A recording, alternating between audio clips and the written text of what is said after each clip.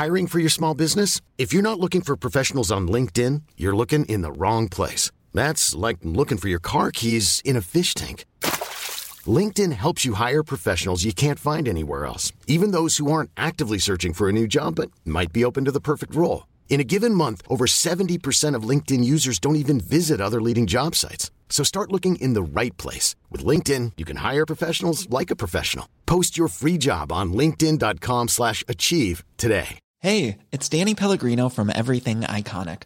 Ready to upgrade your style game without blowing your budget? Check out Quince. They've got all the good stuff, shirts and polos, activewear, and fine leather goods, all at 50 to 80% less than other high-end brands. And the best part? They're all about safe, ethical, and responsible manufacturing. Get that luxury vibe without the luxury price tag. Hit up quince.com/upgrade for free shipping and 365-day returns on your next order. That's quince.com/upgrade.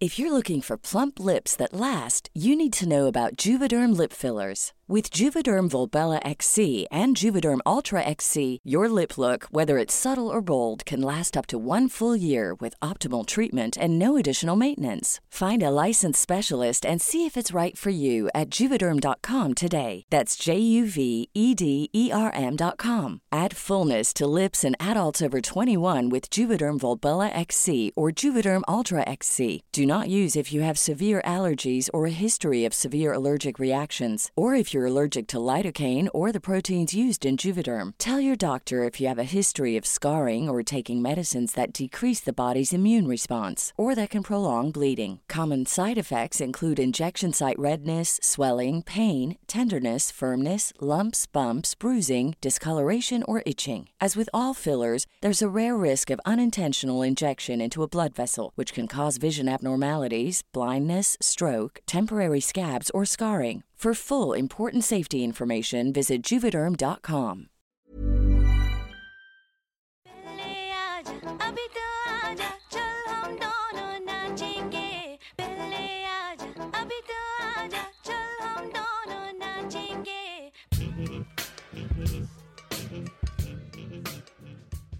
Hello and welcome back to the No Ratings podcast. We have a bit of a special because FPL is one of those things that everybody plays and I'm not doing particularly well, so I thought, you know what? I feel we should build an episode which is going to help me make my team better so I can win the No Ratings podcast mini league because I'm miles behind the guy at the top. But I thought I could bring in the regulars. I'll be honest, none of us know enough about FPL, so I thought, let me go and get the real FPL heads. We've got FPL mate Dan joining us. We've got Abdul as well as FPL Salah, and I have got a regular, mainly because I knew he'd have a fresh trim. It's the end of the week. Lyes is with us as well, my boy. Abdul, Dan, I didn't tell you this before, but every time a new person comes onto the pod, you have to give us a fun fact, or just a fact before we start having a chat. I'll give you a second to ponder, and then I'm going to throw it to one of you. But just very quickly, Lyes, have you had a fresh trim for the pod? No, it wasn't for the pod, but you know, if it coincides, why not? You got too much money, man. You're having a fresh trim every single week. No, the problem is I don't have anything else to spend my money on. That's the issue. Right, facts. I'm going to come to Dan first. Have you got a fun fact for us? Actually, just very quickly, by the way, is that a 100k plaque in the background? Yeah. Yeah, crazy. Yeah. I'm jealous. My little flex right there. You got to flex it in the background. It's got to go there. Crazy, man. All right, fun fact. I was very, very almost on the 2012 series of Big Brother. What? In the UK. Yeah. Wow. Yeah, That's sort of crazy. made it down to the final few people before they chose. 2012? Yes. Damn. Yeah. How old were you? I thought you were like 20 or something. I'll take that as a compliment. I'll be 30 in a month, so... Whoa! I swear to God, Dan, I thought you were like 22. Yes, this is the vibe I'm going for. So, yeah, I was 19 at the time. Went through all the audition processes. They liked me, but not quite enough to go on the show. But almost. Just a very quick question on that. Like, I've never even thought about applying, and I don't plan to. But what is the process like? How do you actually get onto Big Brother? Well, in those days, you used to send in an audition tape. They'd like announce it on social media set or whatever on TV. You send in an audition tape. If they like you, they invite you in. So this one was in Wembley. So we all went down to Wembley, sort of, maybe 1,000 people. And basically, throughout the day, they'd do different interviews and different games, and they'd whittle you down at each stage. It would go from 1,000 to 500 to 200 to maybe 100, down and down and down. And I made it to the end of the day. But yeah, that's where my journey came to an end. That is outrageous. Then you became a YouTuber with over 150,000 followers. So Eventually, yeah. 10 years. Abdul, I feel you won't be able to top that. I'll be honest, but I'll take a fact here. Any fact will do. Yeah, you know what? I couldn't think of anything, but something just popped into my head. So I was actually in a Bollywood movie when I was about 8. What? Yeah, well, not like as an actor, but as an extra. But you clearly saw me. So it was like the movie's called Arzu. It had Madhuri Dixit and Akshay Kumar, right? So they came to Dundee basically to do like a one of their, like the song shoots. Yeah. And so there's a scene where they told all the kids, like, there's some guy who gets out of the car and they need all the kids to run up to the guy, because in the film the guy was famous, so all the kids were running up to him. So like you just see me like running up, and then you see me climbing on top of a car because there was a car in front of me. I couldn't get over it, so you see me like kind of clamber on top of the car. So yeah, that was fun. I've seen that movie quite a few times just to kind of see myself in it. Hey, I'm not going to lie. For context, for those of you that don't watch Bollywood, this is basically every Asian person's dream. Like, I wish I was an 8-year-old kid in a Bollywood film. I'll do it now, to be honest. And no one will lie, right? I spoke to Madhuri Dixit. I was 8 at the time, right? So obviously, and I asked her for a number. I was just basically like, I was just obviously I was like, planning on, I don't know, at the time maybe phoning her or something like that. But yeah, I asked for a number, and I can't remember what she said, to be honest. But I'm pretty sure she never gave me it. Yeah, I mean, to be fair, how old did you say you were? You were 8. I was 8. Yeah. Did you even have a phone? Wait, give me 10 years, probably. Yeah. What's we regret it now. Well, I mean, for those of you that don't know, she is by far one of like the biggest icons in Bollywood history. That's crazy to me. I've watched that film. With my dad. Little did I know, I have been seeing you in films. I've waited long before I followed you on Twitter. Those fun facts are something to top. Lyes, you got anything for us this week? Like, have you been up to anything? Because I feel like I've seen you on multiple pods. I feel like you're always doing something at the moment. Yeah, I'm really busy, but I did catch that you had Yarni on the podcast the other day, bro. And I actually share the same fun fact as him. But when you asked me the first time, I never thought of it as like a fun fact. But yeah, I'm from the same village, or my family is from like the same village as his family is, which is like his fun fact was that's 10 minutes away from where Benzema and Zidane grew up. I got the same fun fact, but I just didn't think of it at the time. Wow. I can't remember what fun fact you gave, but I remember it being pretty shit. I'm not going to lie. I think it's like I'm the only North American on this podcast, and when I think about it, the Zidane thing is a bit more interesting. So, yeah. Right. Well, that was immense. I can't. We've basically got 2 actors in the chat. And Lyes. Right. As always, we'll open with last week's icebreaker. I'll get your thoughts on it very quickly. It was a good one. It was a very good one. It had a lot of interaction on social media because it is a really difficult question to answer, and your boy came up with it. It's probably our best performing icebreaker so far. Don't know why we have producers when you got me. Anyway, who's the most replaceable out of Xavi, Iniesta, and Busquets? Lyes, I'll come to you first because I think I saw you tweet about this. What did you say?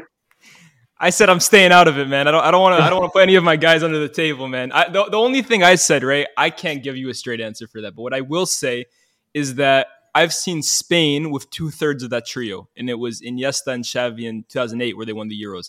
And I've seen Barcelona with 2/3 of that trio when it was Iniesta and Busquets, and they won the Champions League, La Liga, and Copa del Rey. So I'm not saying who's the most replaceable, but I know who's the most irreplaceable, and it's the guy who's done it without either of them. All right. Dodging the bullet. All right. Dan, anyone that sticks out for you? I would say that Busquets is probably the hardest to replace. Because arguably Iniesta and Xavi are already being replaced right now in Pedri and Gavi. So, I mean, you think they're replacing them though? I mean, like in terms of legacy, then surely like the same kind of mold of kind of midfielders. I kind of like it, and they're both they're like 17 and 19. So think in like a few years' time, could we start putting them in the same conversation as we were at the time with Xavi and Iniesta? Possibly. I think that could be a huge reach. I can't lie. To replicate what those two did, if they go on to have those careers, fair enough, man. I owe you something. But I also think too, like the year where Barca won 6 trophies in a year too. We talk about Busquets. Barcelona won those 6 trophies that year, playing Gaia Toure a lot at central defensive midfield. So I don't really want to say any of them are replaceable. I know it's not the fun answer for you, Navade, but I just think all 3 of those guys brought so much to the table. And hey, man, if Pedri and Gavi can replicate what those 2 did, boy, Spain and Barca got something on their hands. They're quite unlucky, Pedri and Gavi, because Barca, in the start of their career, and I think it will continue for a while, Barca are not the powerhouse that they were under when Xavi and Iniesta were there. So it was almost like a given that Xavi and Iniesta would win trophies. Obviously, they were the heartbeat of that team, but they also had Messi at his absolute prime. They had Puyol, Dani Alves. They had essentially a huge list of players, whereas at the moment, Barca, they've got Pedri and Gavi and a few others. They got to hope Ansu Fati can do maybe what Messi can do. Ansu Fati needs to get fit again. Abdul, do you have a different opinion on it out of what these two have just said? I mean, I watched a lot of Spanish football, like when Xavi and Iniesta played, so I've seen a lot of them. But recently, I don't think I've seen enough of Busquets to actually, I think I can give like an informed opinion. So I'm going to go Busquets as the most replaceable because I've grown up watching Xavi and Iniesta. I've not seen much of Busquets. I'm going to go with him. All right. I said Busquets is the least replaceable, but I've got a lot of bias towards holding midfielders because that's me. That's what I do. And I just loved Busquets. I think whenever I watch Busquets, I always go like, I don't feel like you can look like him in the sense like he's 6 foot, skinny, and be as mobile yet immobile as he. I don't know how to describe him. He's such a bizarre footballer. And I said this on the pod when we were talking about it. If he walked past me in the street, I'd be like, "You're a netball player. He's not a footballer." But anyway, we are here for FPL. And before we get into game week 16, planning for the World Cup, what team you should have, we'll also talk about World Cup fantasy and everything else. What I want to know is how you guys got into FPL, because you guys are absolutely killing it in the scene. You've got hundreds of thousands of followers and thousands of people who really believe in what you say. So, Dan, obviously, as I said, I've alluded to the fact you've got a YouTube plaque in the back, and you alluded to the fact you've been grafting for a while. But what I want to know is the Logan origin story. Give me that Wolverine story. Okay, so basically, I've been in FPL. I've kind of been playing since probably like I was a teenager. Like casually, you play it with your mates, and you go into a workplace, and they say, "Hey, we've got a league. Do you want to join it?" And you're like, "Hey, yeah, why not?"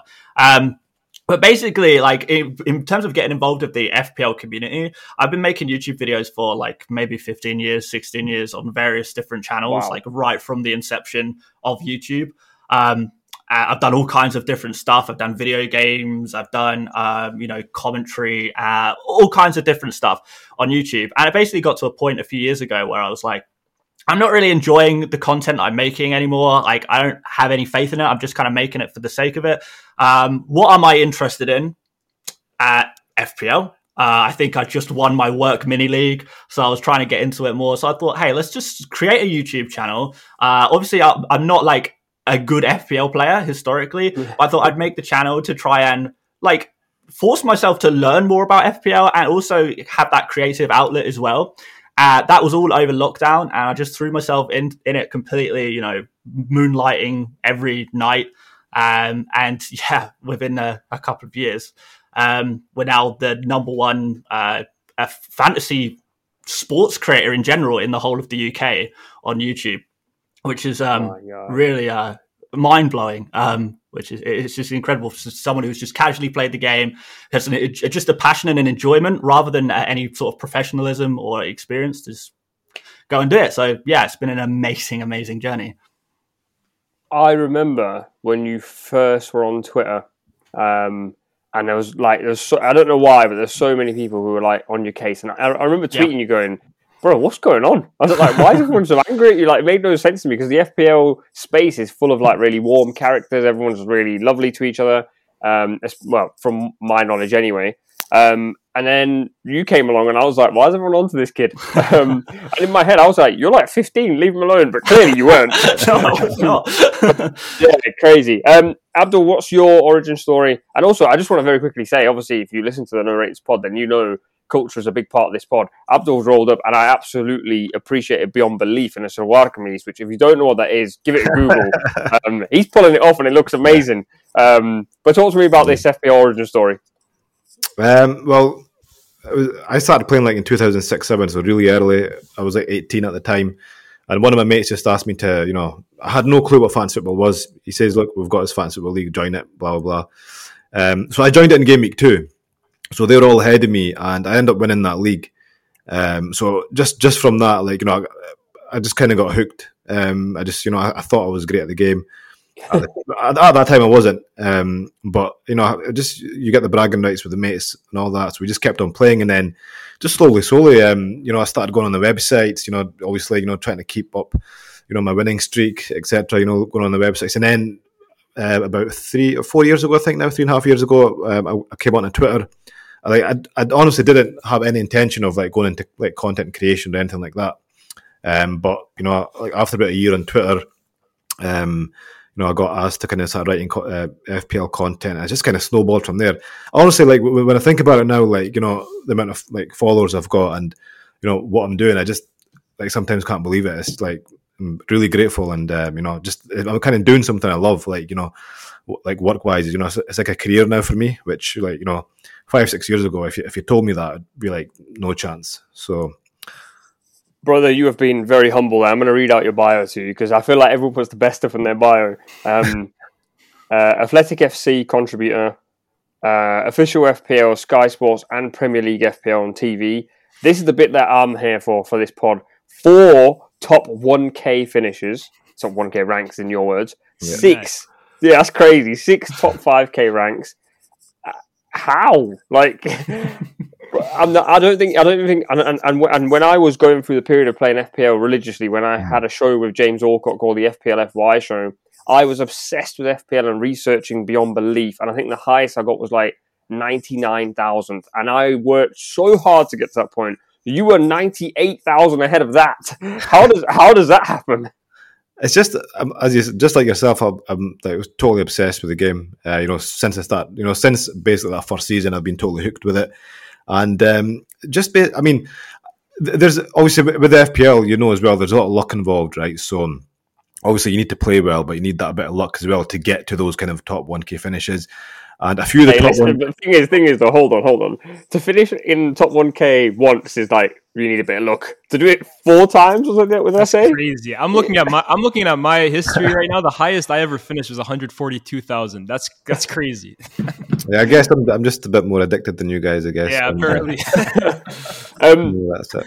While we're here, Lyes, obviously you're not you're not FPL Lyes, but when I texted you earlier, you were like, I play a lot of FPL. Yeah.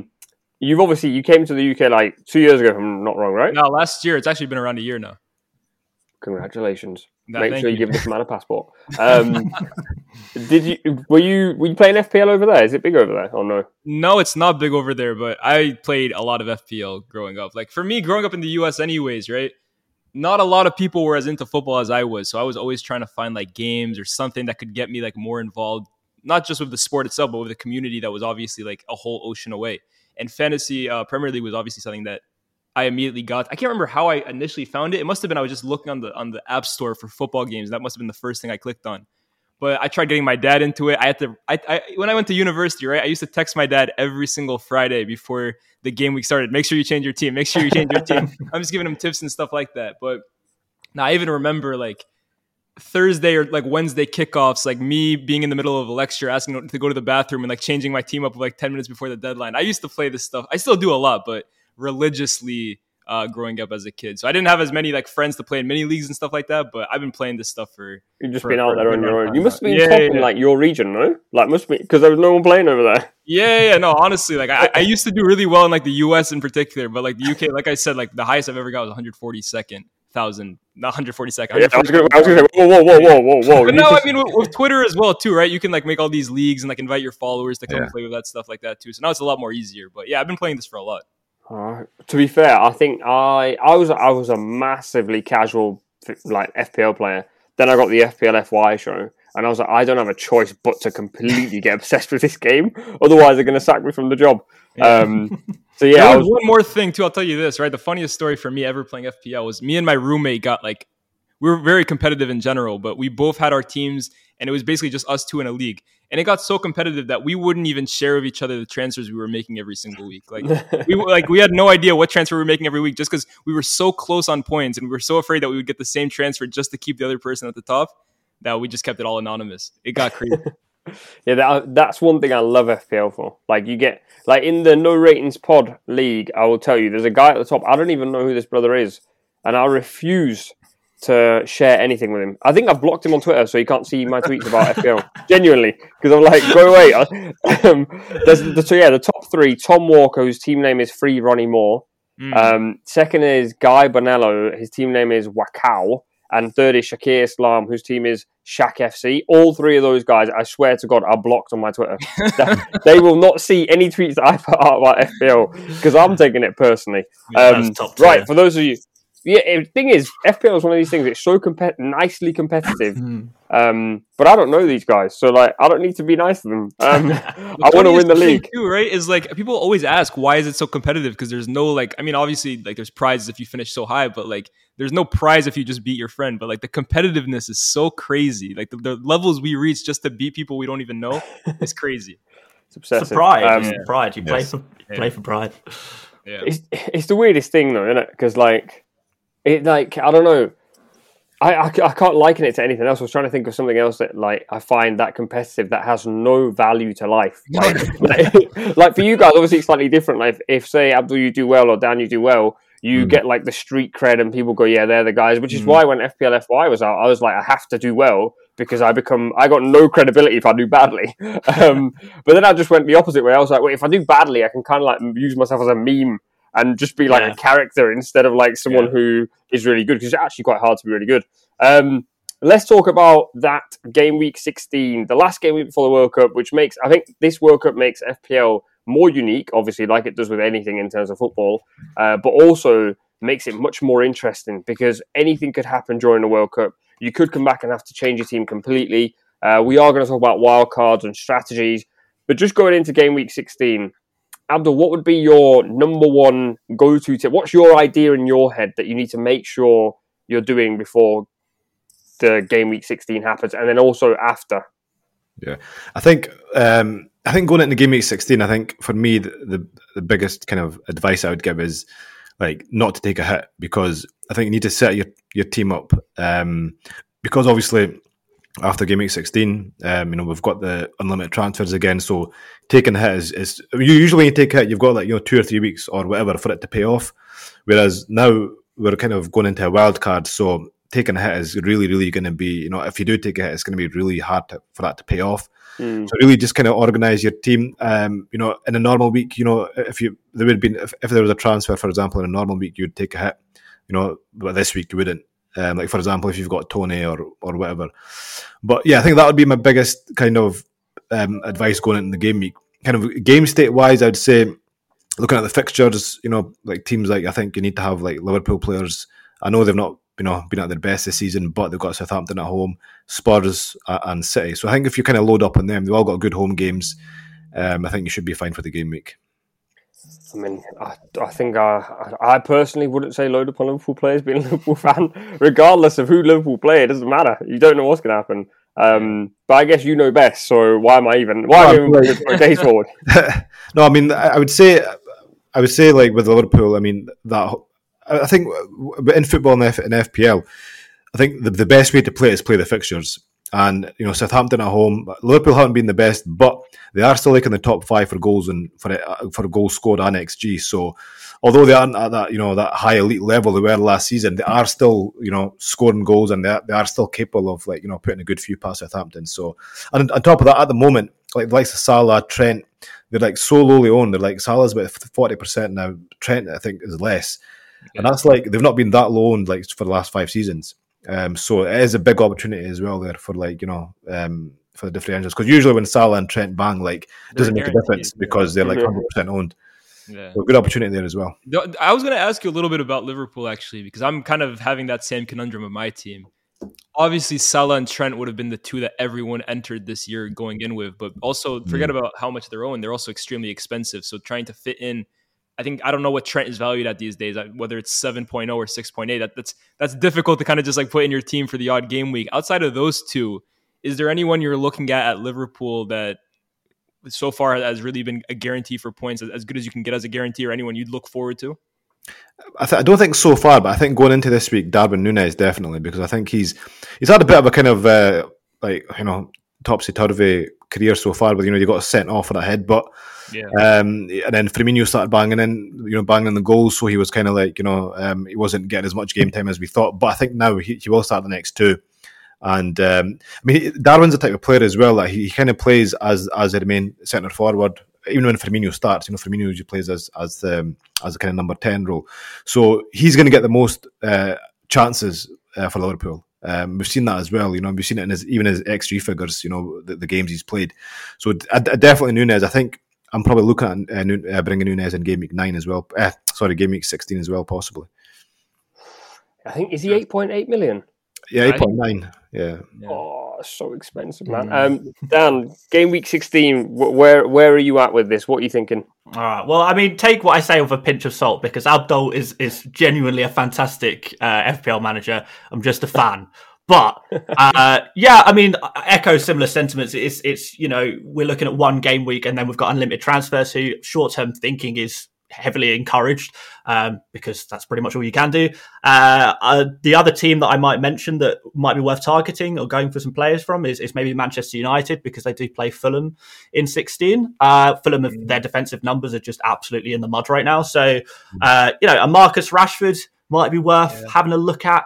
Diogo Dalot potentially at right back, depending if he gets a yellow card. Those are my last two transfers I brought in, actually, Dalot and Rashford. Hey, that's all right then. That's all right. They've got some decent fixtures. That Fulham game, it's just a good game to target. Everyone was talking about targeting Man City players against Fulham. It's the same again against Manchester United. So, aside from that, that's pretty much all I would consider. Probably is Rashford. I don't know if Ronaldo's going to get any Premier League game time. Bit of a mystery. Yeah. Rashford looks pretty good. Luke Shaw, maybe if you fancy that. Manchester United players look pretty decent for 16. I'm looking at these fixtures, and you've got City play Brentford. So, personally, this is my feeling anyway. I'd be going heavy on. I have De Bruyne, I have Haaland, and I think I have Cancelo now. I got rid of Ruben Diaz, brought Cancelo in. I hate Cancelo, actually. Not the guy Cancelo, nothing against him. The FPL option that is Cancelo, because his numbers are always high. And the week that I take him out, he'll get an 18-point haul. The week I bring him back, he'll get 6 points. It is really, really annoying. To be fair, I've just bought in Almiron, so I guarantee you Almiron blanks. Go on, Liz. I still have not put Almiron in my team because I'm convinced the second that I do, the run is over. It's the same thing with Trossard. I'm still so reluctant to put Trossard in my team because I just know my team is cursed, man. Almiron is... I can't believe the season he's having. I mean, and if you look at his numbers as well, if you look at his stats, I mean, he's putting up good numbers, so it's not like a fluke. I mean, I think it's coincided with Newcastle being a much, much better team as well. Yeah. I wouldn't be surprised if they kind of snuck a top 4 finish this season. But yeah, Almiron, I think, is the real deal. I don't think he's going to score at the same rate as he is now, but he's only 5.4 million, I think, 5.5 million now. Yeah. I mean, it's a risk-free buy. He's dirt cheap. Looking at these fixtures then, you had City, Brentford, Bournemouth, Everton. This is my feeling. Just feel free to chip in. But when I look at the fixtures, I have a weird thing. I don't like to go with 5 players in one fixture, should I say. So if it's, say, I don't know, City, Brentford, let's say, for example, I've got David Raya, Ivan Toney, Haaland, Cancelo, De Bruyne. That's half of my game gone at the 12:30 kickoff on the last game week before. I try and avoid that feeling like the plague. Then you got Bournemouth, Everton. Personally, I wouldn't bother. I don't know if anyone has a personal preference towards maybe an Everton defender because they've been defending quite well. Solanke, mate. Solanke. Yeah, Solanke. Oh, no, man. His numbers are down recently, to be fair. Last couple of game weeks. I don't think he took a single shot or key pass against Spurs in 14. which was pretty Nah, depressing. don't do it, Big Dom. He's on penalty. He's a 90-minute man. True. Just watch next few game. Nathan Wilson as well in that for that Everton team, 4 million right back. Yeah, he's fit again, isn't he? Yeah, he's back. He had some good points tallies earlier in the season, actually. He'll be. I think Everton are quite an interesting one because they defend him better. But the problem with Everton is, like, if a defender you put in is 4.8 million, I think Tarkowski is 5 million. I could be wrong, but someone like Tarkowski, the maximum number of the maximum number of points he's going to get is 6. And I feel like the moment there's more points to be had there. Like, you could get in maybe a Shaw against Fulham or Dallo who picks up a 9 or a 10, and them 3 or 4 points are so important in FPL. So yeah, I don't know what I'm doing, to be honest. And this comes to the next point, actually. Before we started recording, I said we need to talk about wildcard and free hits. And both of you two went, why have you got your wildcard? And then it turns out me and Lyes, we both got our wildcards in play. Dan, why you... what happened with your wildcard first? Then we'll talk about the wildcards that need to be in play. I can't remember exactly what game week I played. I think it was like 6 or 8 or something like that. I think that's probably the usual time. I probably some of the more seasoned FPL managers would play it. Not that I am one, but from observation, just because you kind of have a good idea by then. You've got enough data to support what kind of moves you want to make. Often there's an international break around then. Obviously, you can look at the fixtures if there's a fixture swing around then. It's usually generally a good time, anywhere between 6 and 8, for that kind of just like fix all the mistakes you made in pre-season, basically. I've got to be honest, I don't know why I saved my wildcard. I think I was like kind of liked my team, kind of didn't like my team, and then ended up at a point where I was like, I don't want a wildcard because it's only 2 or 3 transfers, a waste of a wildcard.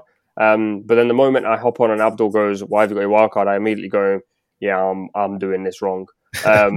But let's pretend that I'm not doing it wrong, because I feel there will be a few people out there. I mean, just between us 4, me and Lyes are 50% of the people now haven't used our wildcard. If I tell you why I didn't use my wildcard, I'm looking at my game week history right now because I remember why I didn't use it. Game week 6, I meant to use it, and I made literally the most amateur mistake, and I was like very annoyed at the time, making my transfers, and I forgot to press wildcard at the end of it. So I ended up getting a minus 20 deduction or some crazy thing like that. I dropped 500,000 places at that point. And I even considered quitting for the season at that point. But that's why I haven't used my wildcard. I remembered it now. Yeah, stupidity. I was annoyed at the time. After that, I really considered throwing my phone out the window. It was crazy.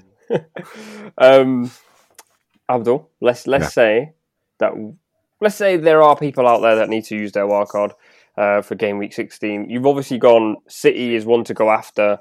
Honestly, I'm looking at these fixtures and I'm going, what a stupid mistake from me, because there's no fixture where I'm going, yes, that's the fixture I'm going to target.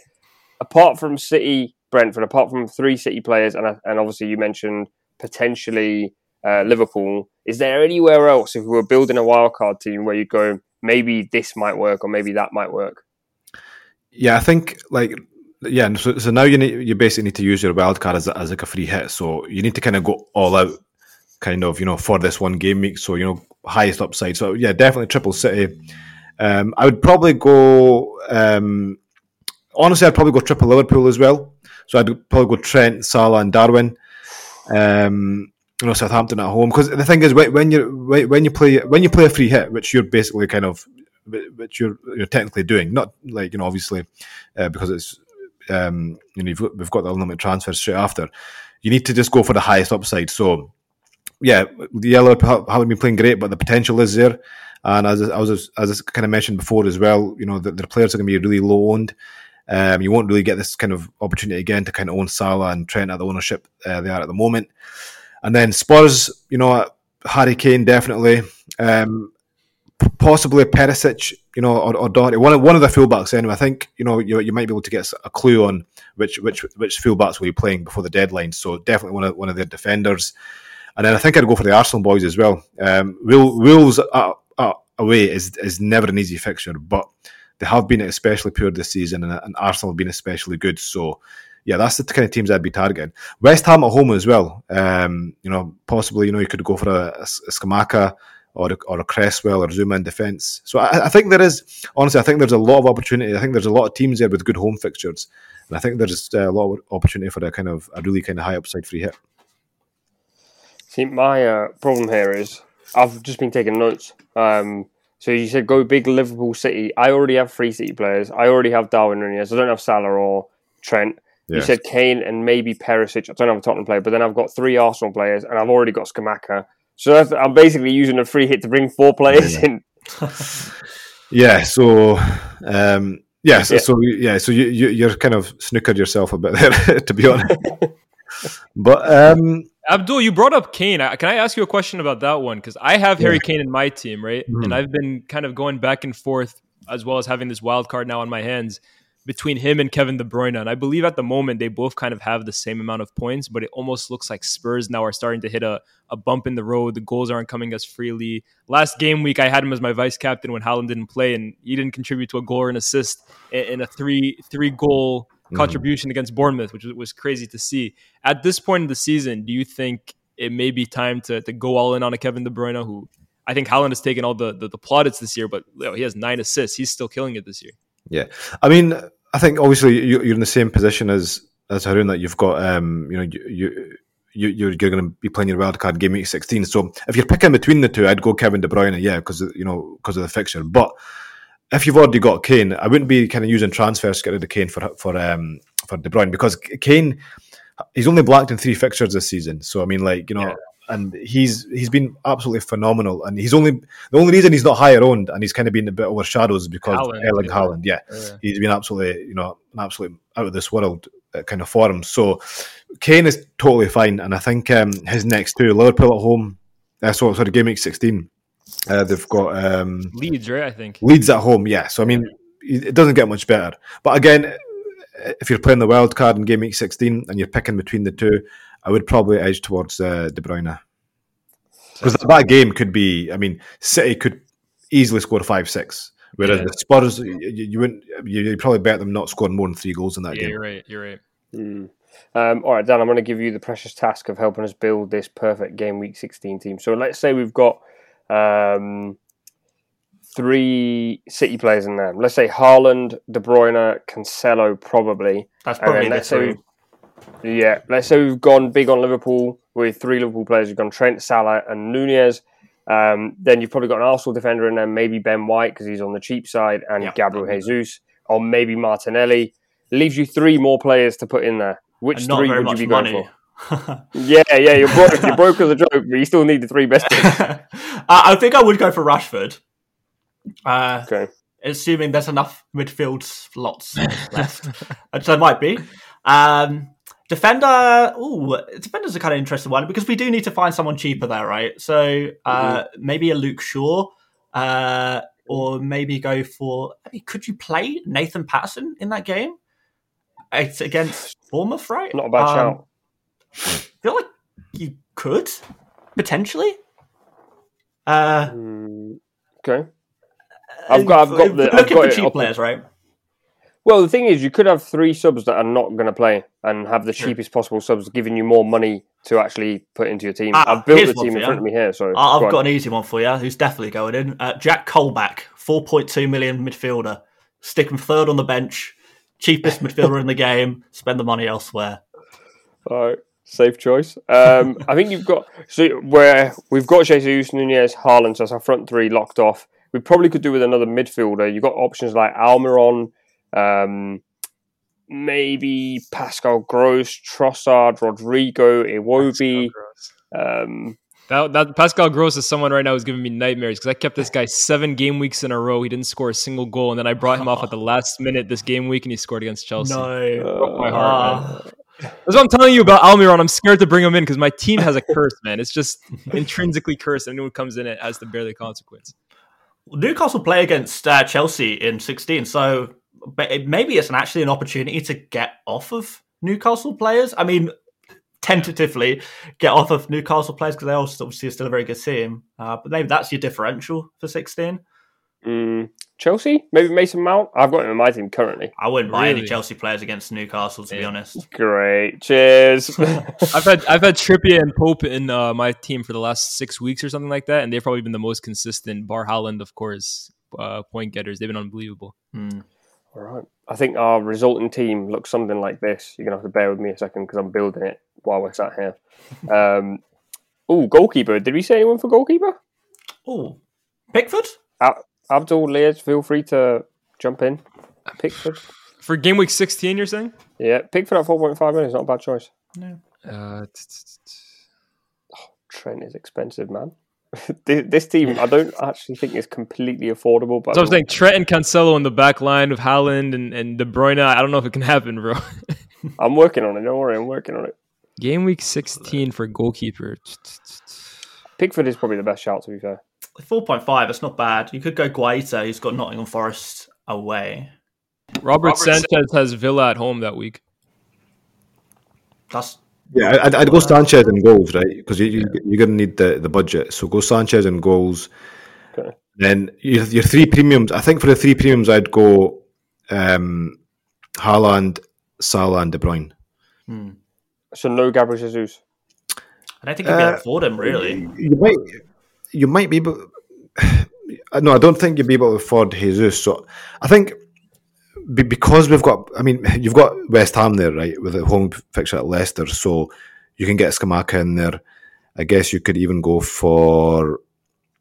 I mean, even at home to United, I don't think it's the worst show. You could even go for Solanke, right? And the reason I say that is because the fixture is decent, but he's only for like 5.7 million, so that's going to give you money to kind of upgrade elsewhere as well. Okay, I will. And then you can maybe go for like four kind of decent midfielders instead.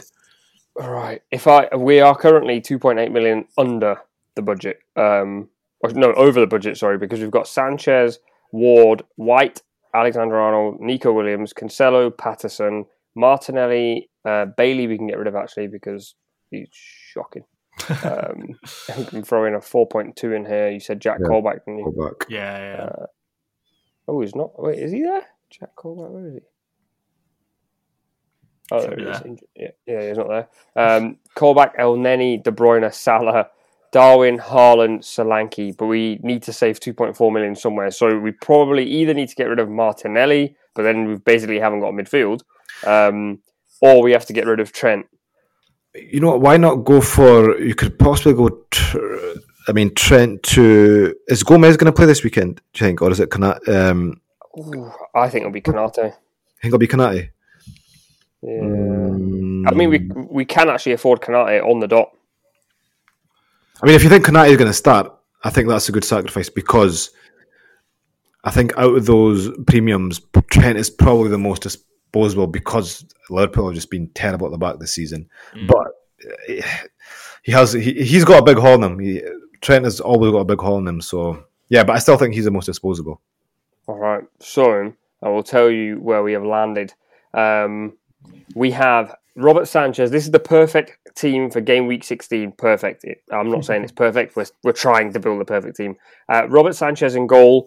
Then your back four, you actually have an option. You've got Ben White, Kanate, Nico Williams, Cancelo, and Patterson. You probably bench Nico Williams. Then our midfield is Martinelli, Martinelli, De Bruyne, Salah, El Neni, and Colback on the bench. And your front three of Darwin Núñez, Haaland, and Solanke, leaving us 0.1 million in the bank.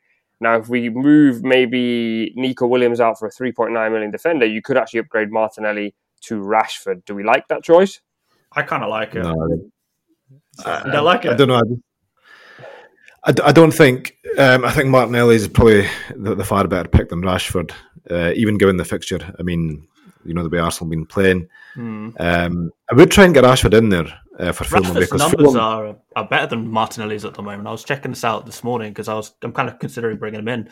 We've got an FPL disagreement, and I am going to be wrong on this one. Don't get me wrong. But, no. Rashford's numbers look phenomenal at the moment. They're like the best of pretty much all midfielders. I think if you look at the numbers over the season, over this season, Martinelli are better. So I think for me, I usually trust that more than like a 2 or 3 game sample personally, because players kind of they have 1 or 2 games which they play really well, and then the stats kind of go down. But if you look at it over like the longer period, then that kind of gives you a better indication. And I just think Arsenal are just the much better team. I think they're the second best team in the league at the moment. With the second best attack, so I mean, I think going out without Martinelli for that fixture is probably not wise. It's risky, incredibly risky. Yeah, but saying that, I would try and get Rashford in there. Who's the other midfielder? You had De Bruyne, Salah, Martinelli, and El Neni and Callback. They're way too cheap. There's only way to get Rashford really in is if you downgrade maybe Cancelo, but you'd still need to save a load of money. So I think that's where we land. Martinelli over Rashford, and that is your game week 16 perfect team. We're going to take a little break. When we come back, we're going to talk about our best FPL memories, and the one that I've got is difficult to top.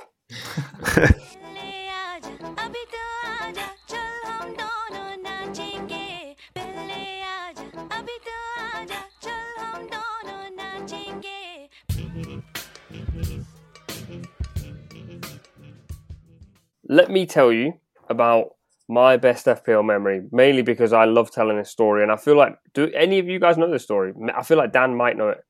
I think I remember it, yeah. Okay. So a couple of years ago. Yeah, a couple of years ago. Let me give you a great origin. Let me put this like exceptional.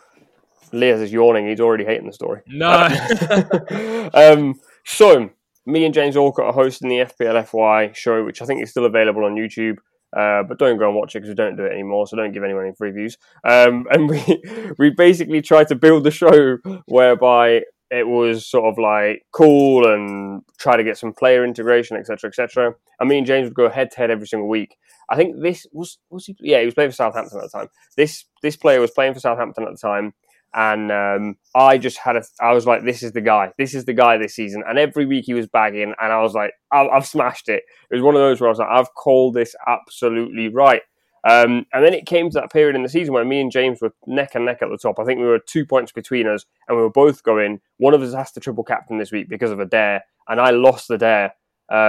And then I receive a message on my phone, a video message from said striker saying, hey bro, I've been watching FPL FY, probably got told to say it, but I want you to triple captain me this week. And I was like, what? I don't have a choice. So I decided to triple captain said player and sent him a message on Instagram saying, yo, make sure you bag and make sure you're wearing a shirt underneath that says that's for you, kind of thing, being like, you know, if he does it, it'll be amazing and great content, etc., etc., but it'd just be nuts anyway. And I've sat down, got my whole family sat around it because there was a little rumour, and I don't know if this is true, but the guys that produced the show, they were saying he actually did wear a shirt underneath that said, that's for you, like Rambo or FPLFI or whatever. And I was like, this is going to be the best thing ever. And they roll up for this game. I think there was a red card after like 12 minutes for his team. And at halftime, it was 5-0. And the game finished 9-0 to Leicester. And he got subbed at halftime. And I messaged him at just before halftime saying, yo, bro, I need a goal or something like that. And I saw it came up saying scene right on halftime. And I was like,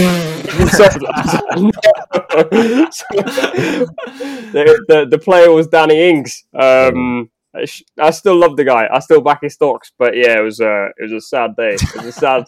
And I got ripped to shreds the next show. And I ended up losing the league. So I think the following week, James triple captain Salah and he got a hat-trick. And I was like, from 2 points, I went to like 55 points behind and it was basically done. So that is my best and worst FPL memory ever. Shout out Danny Ings, though, because he is genuinely an absolutely lovely bloke. And to be fair, he took it, not that he took it well, he didn't really have a choice. Thankfully, he didn't get memed up. I got memed up because it would have been terrible for him to get memed up. But yeah, that's my FPL memory. Have you guys got one? I'll go to you first, Abdul. The one on the notes here is, did you ever triple captain Chris Wood and he went on to score a hat-trick? There was a time where Chris Wood in back-to-back seasons was triple captain by the same guy and he got 2 goals and an assist in that game week in back-to-back seasons. So shout out whoever that was, because I wouldn't have done that. That's madness. But that's going to be hard to top, Rambo. But I've got like kind of 2 favourite moments, right? I'll tell you that the first one, right, was, this was like kind of back in my early days. So it was a double game week, and remember Sessignon, who played for Sunderland? Yeah. So it was Sunderland had a double game week, so I captained him in a double game week. And I can't remember what the 2 fixtures were, but I do remember like he blanked in the first fixture, and he almost blanked in the second fixture. So it was the 90th minute in the second fixture, right, and he hadn't scored. And then I remember listening to it on the radio. I was driving in the car, and I just remember the score update coming in, and saying it was Sessegnon, and I just remember putting the window down and just going ballistic, shouting my head off, celebrating, out the window. I remember it was my first car as well. It was like a white Toyota Corolla, and I'm just over the window and just going crazy. And then that was that was one kind of memory that kind of sticks in my head, because it was just one of those. It was you're just totally dejected, because everyone in my mini leagues at that time, all my mates used to play. They don't play anymore, and I know I was going to get ripped for it, and then totally dejected, and then just in a second, just total elation. So yeah, that was a really good moment. But a more recent one was when I bought in John Stones. So I think it was the season. I know this one. I saw the tweet. Yeah, exactly. Yeah, so that one. So I bought him in. I know the only reason I got him for that fixture against Crystal Palace at home was because I couldn't afford Diaz. So I was 0.2 short. So I got in John Stones, and what does he go and do? Scores a brace and gets a clean sheet. So yeah, that was another sweet moment. Didn't he? Was that a 90? Sorry, I was just going to say, I met John Stones a couple of weeks ago, and I mentioned that game week to him, and he was "Oh, what? Really? Okay, cool." It's like I don't play FPL. I don't really care. Wait, what, did you just go over to him and go, "Do you remember that Crystal Palace game? I'll put you in my FPL team." I went up to him. I said, you are an FPL icon for that game week, and he was like, "Oh right, I've never really thought about it that way." Okay, that's unreal. Was that when Stefan Sossignon? Just to go back to the first one, was that when he was at Sunderland? Yeah, Stefan Sossignon. Yeah. Yeah, baller, man. I'm waiting for Lyes to go, 43 goals in 3 games. A random quiz question for you. I think I know the answer to this. And I'm going to ask Lyes this question because I feel like you should know, a man of culture. Where is Stefan Sessignon from? Oh, Benin. Yeah, good. That I know, but his goals per game, come on, bro. Dan, you got any FPL memories for us? Yeah, I've got a couple, I suppose. A few years ago, I think it was when I just started my YouTube channel. I think it was maybe the 2019-20 season. What was the one with the massive interruption for COVID? Was that 2021? 2019-20. Yeah, 1920. 1920. I think I've got this right, but it was during that period where West Ham played against Norwich, and Antonio was at 1% ownership or something like that. And I transferred him in, and he got a hat trick that game week, which was very, very nice. But yeah, I was you know what? I like Antonio right now. This Norwich team are tragic. Let's go for it. Let's see what happens. Didn't obviously predict a hat trick. I thought a goal and an assist or something would be nice, but yeah, we got that, which was very nice for the YouTube channel. Honestly, the high point in playing FPL for me was, I think, somewhere like game week 27 last season, where I had a live rank of 12th in the world. And when you're at that rank, you start to actually genuinely believe that maybe you might win the whole thing. Spoiler alert, it didn't happen, but I'm still just to be at that kind of rank, even for a brief moment, it's just it's such a good feeling. It really is. It's so hard when you're up there, because it's the guy who's 12th and the guy who's first, there's 2 points between them, right? And it's it's really, really tight. So if you say bought in, we were just talking about Martinelli and Rashford. If you bought in Rashford and he bought in Martinelli and Martinelli bagged and Rashford didn't, you drop to 87th, and you're oh man, I'm nowhere near the top anymore. Abdul, where's the highest you've ever been? Have you been higher than 12th? I haven't, no, nowhere near. I think the highest I've been is around about 300th or something like that. That's actually the highest I've been. Yeah, so I was going to say the kind of heights that Dan reached last season was pretty phenomenal. And I was just thinking, if Dan had won, it would have been a total meltdown on Twitter, honestly. Really, it would have been insane. I've been there for it. Epic, yeah. But yeah, one season wonder over here. Had a good one, but I'll take that one to my grave. But yeah, no, it's really difficult up there, because you're not just playing against the best FPL managers in the world, you're also playing against the luckiest FPL managers in the world. So you can make every correct decision, and if luck is not on your side, you're going down hundreds of places. Yeah. It would have been hilarious if you won. I would have paid to watch that. That would be it'd be like Lyes boxing for the first time and boxing Floyd Mayweather and winning. People would hate it, but some of us would have loved it. Lyes, what's your FPL memory? I actually looked into FPL on my Twitter account just to see old tweets I had last year. Dan, you were talking about COVID. COVID changed the way everyone played FPL. I remember last year I have a tweet where Villa and Burnley had to cancel their game for COVID because I think Burnley didn't have enough players. And I tweeted, I literally added Watkins into my team 30 seconds before the announcement. So that was my transfer done for the week. But I have two memories, one good and one bad from FPL. I'll give you the good one. Myself being a massive Mahrez fan, I had stocks in this guy the season before he had his Player of the Year campaign. And I had in my FPL team the whole year before. And he never did anything. Like, he didn't have a great first season in the Prem. In the second year, I had him again from the beginning, and I was captaining him every single week. And every single week, people were like, "Oh, it's gonna run out. It's gonna run out." I kept the favorite the whole year, and he obviously did bits for me. And that meant obviously more than FPL. The worst memory though I ever have in FPL was again that rivalry I had with my roommate, and I lost it because there was a week where I think he had accidentally captained Chris Smalling, who got 2 goals and a clean sheet against Burnley at home. Captained him. Like I said, our teams were so similar because we were so competitive at the time, and that was what put him above. And I couldn't catch up for the rest of the year. And from that moment on, Chris Smalling, I think, became my least favorite player in the Premier League, even though he played for my team. It's hilarious because I've heard you get after Chris Smalling more than once, and now I understand where the hate came from. It stems very deep. Right, that's FPL, Premier League FPL done. Very quickly, World Cup Fantasy. Abdullah, are you going to be playing? Oh yeah, definitely. Dan, are you playing? I cannot wait for it. Okay, Lyes, I'm guessing you're playing because now I'm playing. I can't lie, this is the first time I'm hearing of it, but yeah, we're playing. To be fair, what is the app available? Like, you guys are the pros. What's the app that you would use to play World Cup Fantasy? I think the McDonald's one is going to be the main one. Yeah. I don't think it's out yet. I don't think the game's been launched, but I think for the Euros and for the last World Cup, it was the McDonald's one. So it's the kind of official UEFA one. I don't know if you guys play the Champions League one, Champions League fantasy football, but it's the same kind of company and it's the same format as the Champions League game as well. Okay. McDonald's, I refuse to play the game until you make the McChicken halal. So make it halal, and I'll be playing the World Cup Fantasy game. Or if they sponsor you. yeah. I mean, they can keep it haram if they want, but if they sponsor me, I'm good.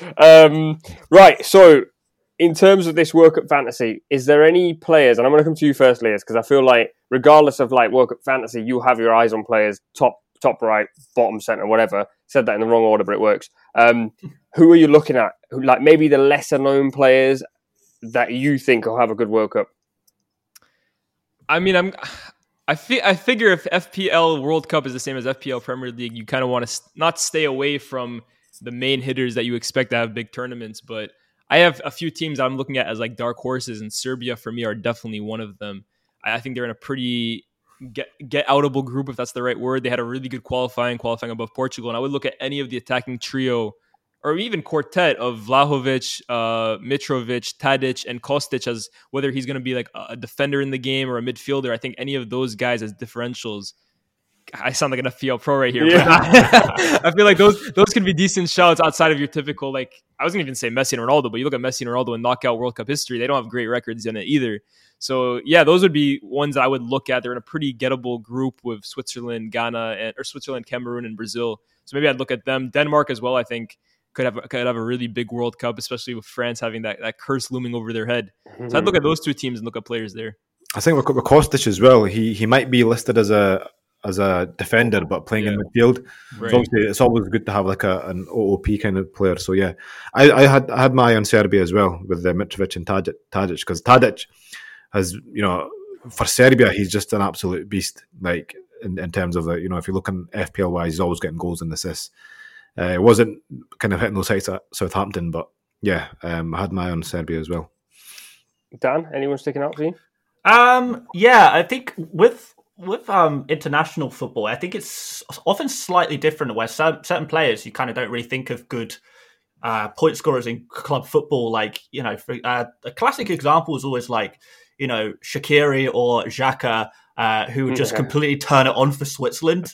Whereas club level, I mean, it may be a different scenario for Xhaka this season because he's actually been absolutely smashing it for Arsenal. But these kind of players in international football fantasy, you usually get them for a pretty decent price because they're priced a lot of the time based on their levels at club football a lot of the time, or at least some players are priced like that, and they're the kind of hidden gems that you want to look for, who are completely different beasts at international level than they are at club level.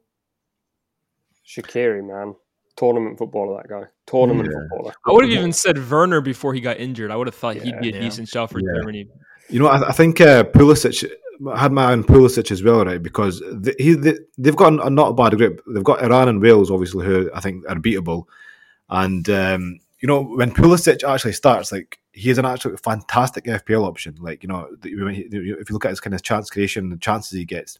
So obviously, with Chelsea's not getting games, but he's going to be a sure starter for the USA. And, he's one I really had my eye on. And as Dan said, he'll probably be, because he's not getting games at Chelsea, he's probably going to be underpriced.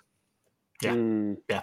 So we've mentioned the dark horses. I mean, to be fair, I'll give you my thoughts. I'm stuck, to be fair. When it comes to tournament football, I feel like there's so many unpredictable things that could happen. So, like, if you go into this and you go, I want Messi, Ronaldo, and Mbappe because they're best players in the world or whatever, not Ronaldo, you're kind of like left with loads of question marks over what's going to happen in the tournament. What I've tried to do, and this is probably the stupidest tactic, but I've tried to predict the scores or the results in all the games and then pick players from that point. So I've gone like, if it's, say, Iran against England, I'm going, I think England win that game and I think they get a clean sheet. So I need an England defender. England play Wales, England play USA. I don't know if England get 2 more clean sheets. So do I want another defender? Maybe I'll go for a fullback or a wing-back because England will get an assist. Which one's going to play? And then broken it down that way. Not to say that's going to work, to be fair, because I've basically gone, not only am I trying to predict players, I'm also trying to predict the results as well. So it's a risky strategy. In terms of the big hitters, because there is obviously, it's the World Cup, there's lots of big hitters. Lyes, give me 2 players that you think will absolutely cook in this World Cup. 2 just in general that I think are going to be amazing. Yeah. I'd like to say Messi because I'm hoping that... No, hold on. There's one for sure. Neymar, I think, is going to be the player of the tournament. I think my bet for who's going to win the World Cup is Brazil. And anything that Brazil do well comes from Neymar. And I think this will probably be the tournament that finally gives him the respect that he's due, in my opinion. So Neymar for sure. Outside of Neymar, that's a tough one. Can I throw a name in there? Yeah, go ahead. De Bruyne? That's what I was going to say. Because if you look at their group as well, they've got such an easy group. Like, you know, not. You reckon? Wow. Well, I'd say Croatia are tough, but Canada and Morocco, and, you know, Belgium are like, I think, real kind of dark horses for this tournament as well. Because, I mean, look at their team from the goalkeeper to the forwards. I mean, they've got world class players in every position. So, yeah, I think De Bruyne is going to have a big one. I liked your Neymar shout as well, but for me, I think this is like Messi's tournament. I think this is going to be his last tournament. You know, he's going to be 39 at the next one. I don't think he's going to play another World Cup, and I think he like desperately kind of wants that. Because that's the one thing that people say about Messi is that he's not won an international stage yet. And that's the one thing that Ronaldo's got that he hasn't. Copa America. Okay. I guess you could say that, but yeah, I guess I knew that was coming. I guess the Copa America is equivalent to Euros, isn't it? So yeah. So I guess so. But I think he really kind of wants a World Cup, and I think that's the one thing that when he looks back in his career and he doesn't have, it'll be the one thing like, you know, that he'll kind of regret. But so yeah, that's why I think Messi is going to have a good one.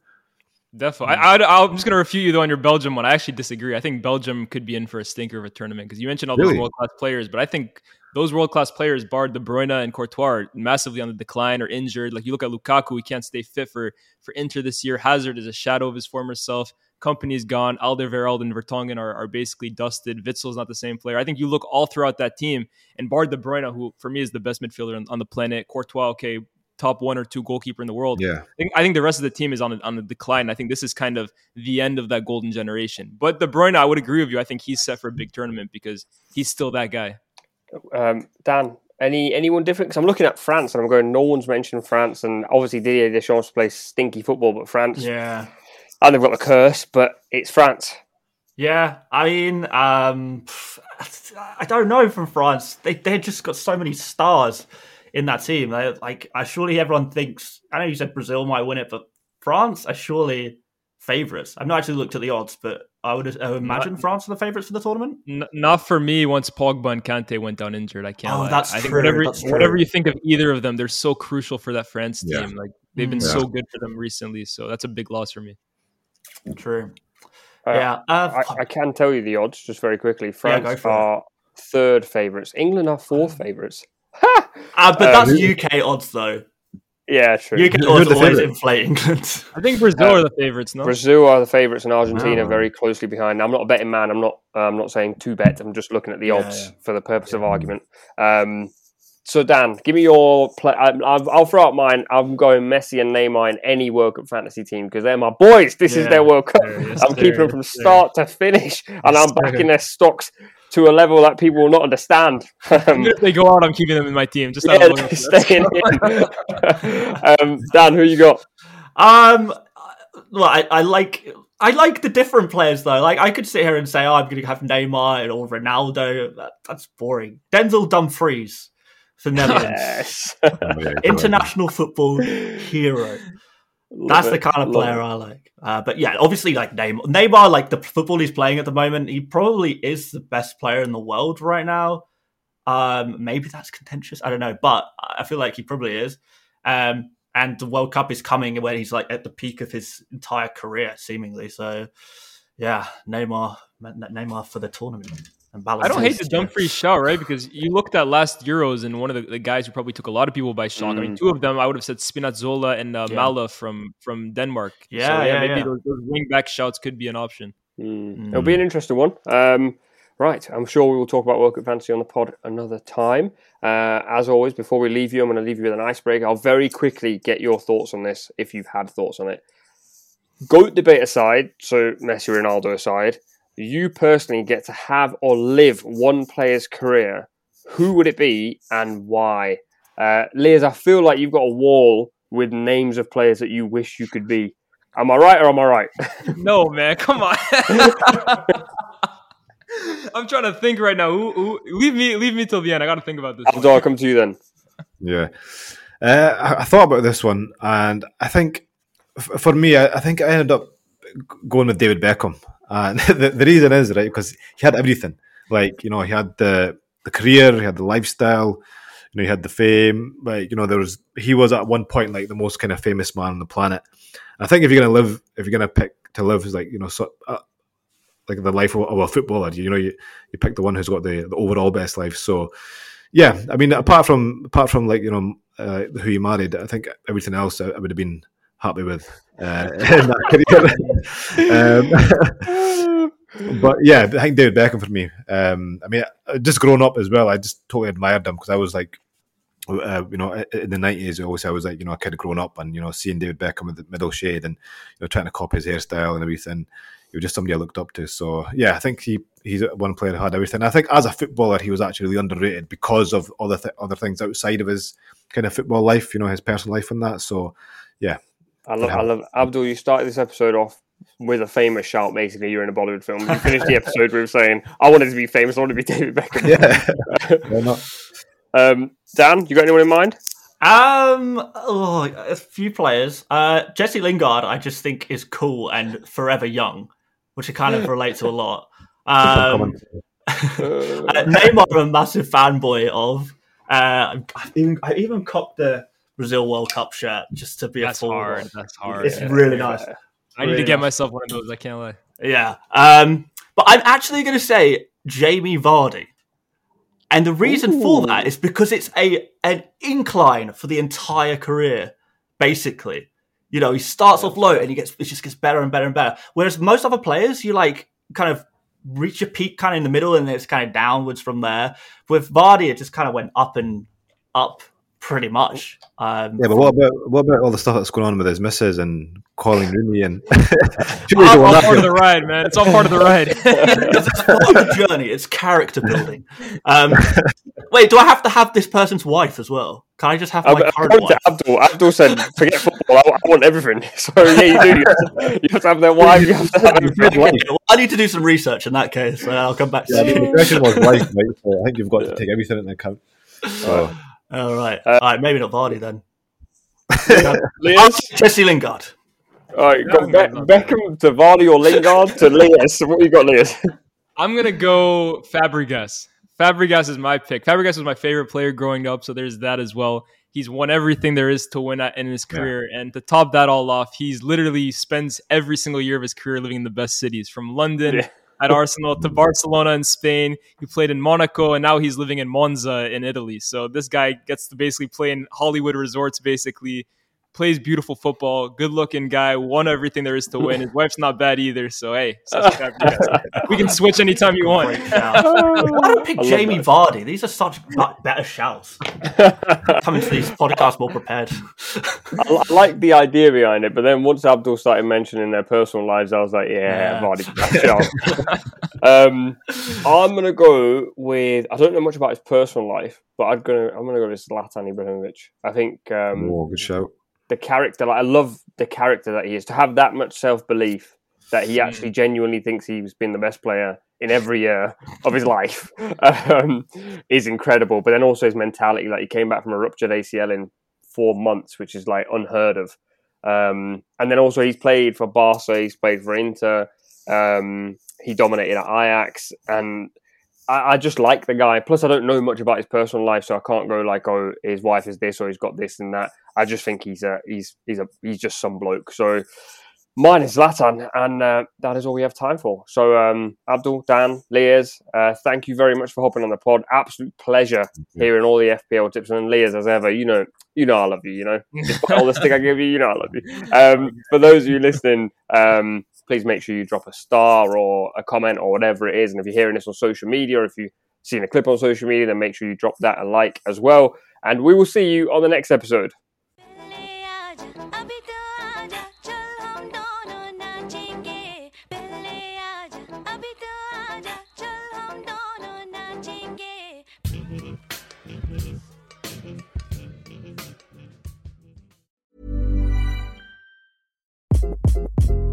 Hi, this is Craig Robinson from Ways to Win, and support for this podcast comes from Invesco QQQ. The future isn't scary. Not realizing its potential, however, could be. Just like on the recruiting trail, I've seen potential come in many forms as a coach. Learn more at Invesco.com/QQQ. Let's rethink possibility. Invesco Distributors, Inc. How would you like to look 5 years younger? In a clinical study, people that had volume added with Juvederm Voluma XC in the cheeks perceived themselves as looking 5 years younger at 6 months after treatment. Look younger, feel like you. Add volume for lift and contour in the cheeks with Juvederm Voluma XC. Reverse signs of aging by adding volume to smooth laugh lines with Juvederm Volure XC. For important safety information and to find a licensed specialist, visit Juvederm.com. That's JUVEDERM.com. Not for people with severe allergic reactions, allergies to lidocaine, or the proteins used in Juvederm. Common side effects include injection site redness, swelling, pain, tenderness, firmness, lumps, bumps, bruising, discoloration, or itching. There's a risk of unintentional injection into a blood vessel, which can cause vision abnormalities, blindness, stroke, temporary scabs, or scarring. Talk to a licensed specialist to find out if it's right for you.